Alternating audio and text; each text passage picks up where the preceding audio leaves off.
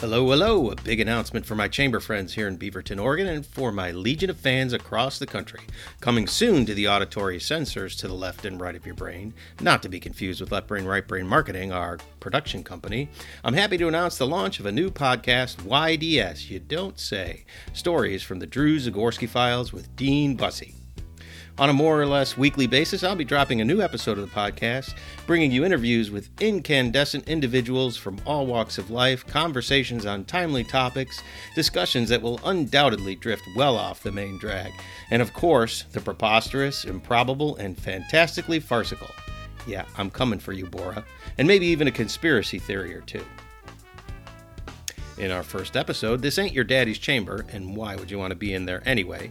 Lorraine Clarno, Executive Director of our very own Beaverton Area Chamber of Commerce, will light it up for us as we talk about, well, you're going to have to tune in to find out. You didn't really think I'd spill the beans, did you? So, check out youdon'tsay.net within the next week or so for our first episode. Again, that's youdon'tsay.net. Hey, do you think you have a great story to tell? Know someone who does, or have a topic you'd like to hear a conversation about? Well, you don't say. Send me an email at info@youdon'tsay.net and let me know about it. And no, nothing is off limits, folks.